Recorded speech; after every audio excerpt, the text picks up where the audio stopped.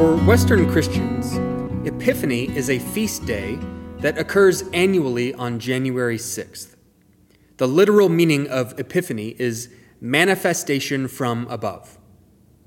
Alternatively, the Eastern Orthodox Church calls this the Feast of Theophany, meaning manifestation of God.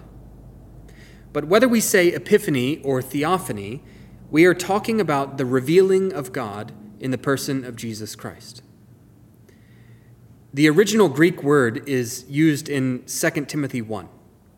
The grace of God has been manifested through the appearing, through the epiphany of our Savior Christ Jesus, who abolished death and brought life and immortality to light through the gospel. The Feast of Epiphany is about the manifestation or appearing of Christ.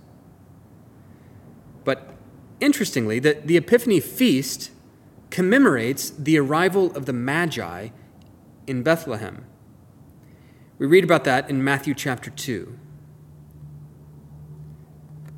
Now, after Jesus was born in Bethlehem of Judea, in the days of Herod the king, behold, wise men, Magi, from the east came to Jerusalem, saying, "Where is he who has been born King of the Jews?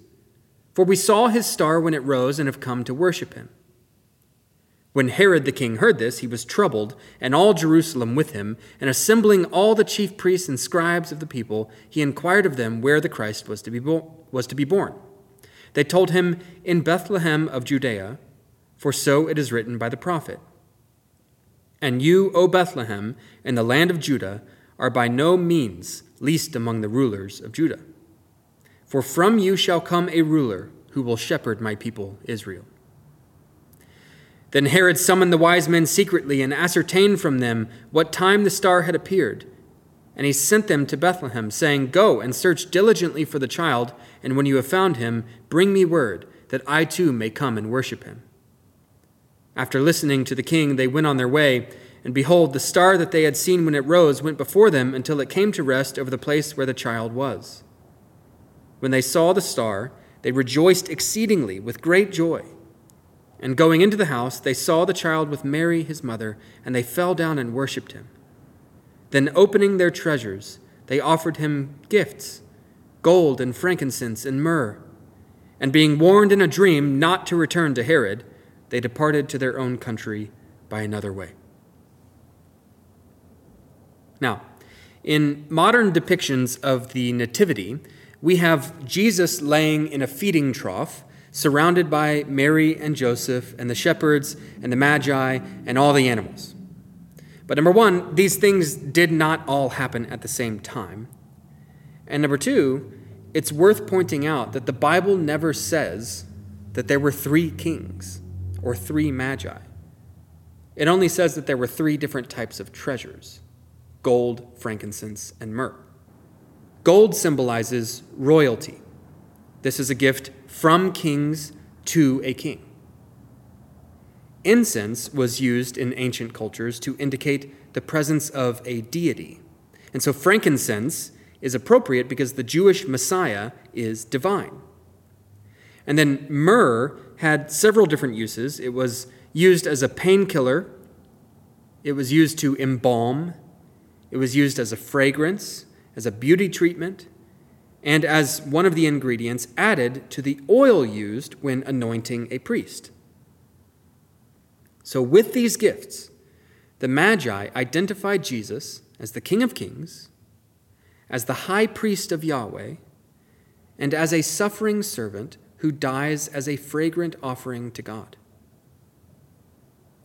But if we were to zoom out from the particulars, this is the story of Gentiles, non-Jews, traveling from distant lands to acknowledge the universal lordship of the Jewish Messiah.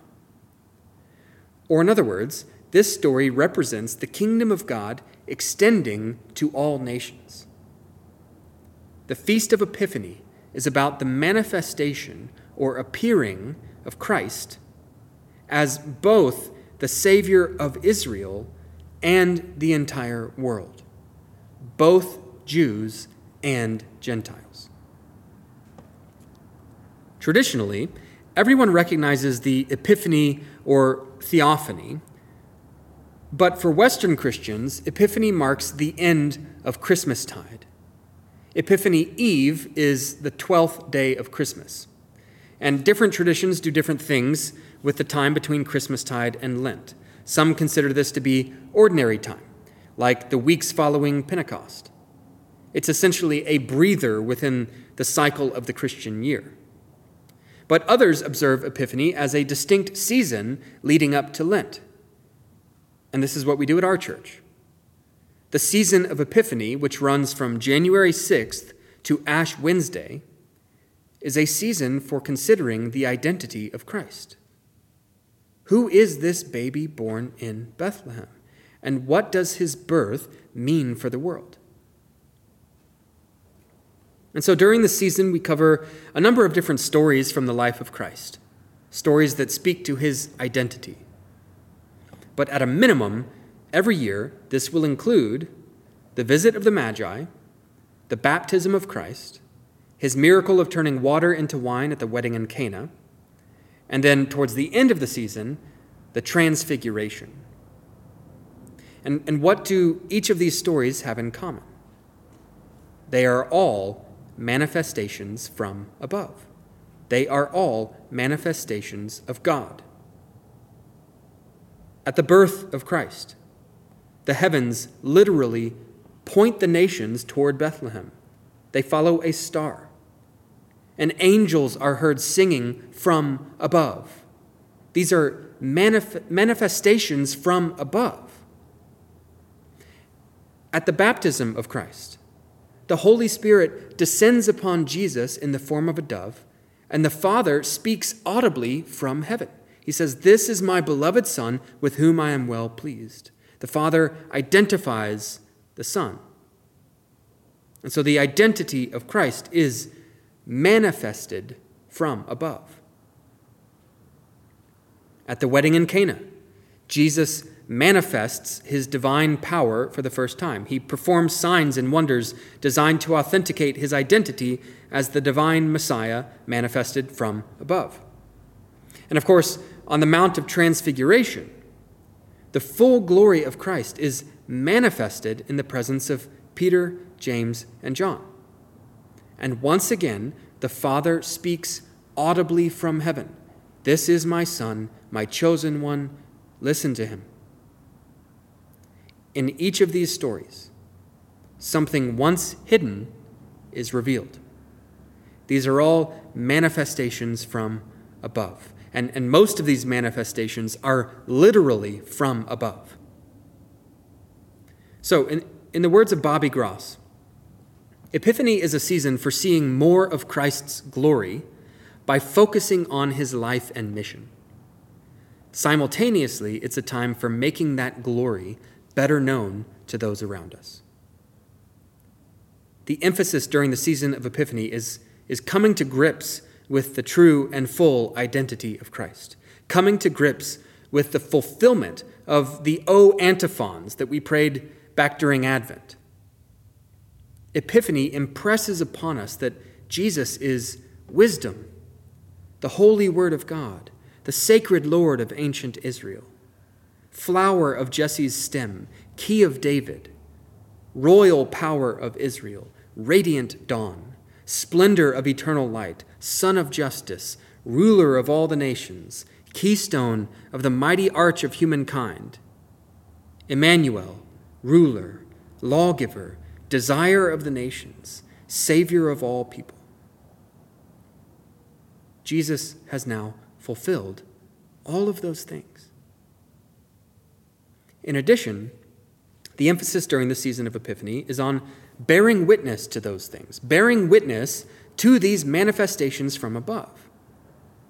The emphasis is on Christian mission, the mission of the church, the light of Christ being extended to all nations and peoples. So, during Epiphany tide, during the season of Epiphany, you can expect a dual emphasis. Number one, the glory and identity of Christ manifested from above. And number two, the divine mission entrusted to the church. which is to continue the process of manifesting the glory and identity of Christ until the whole world is filled with his light.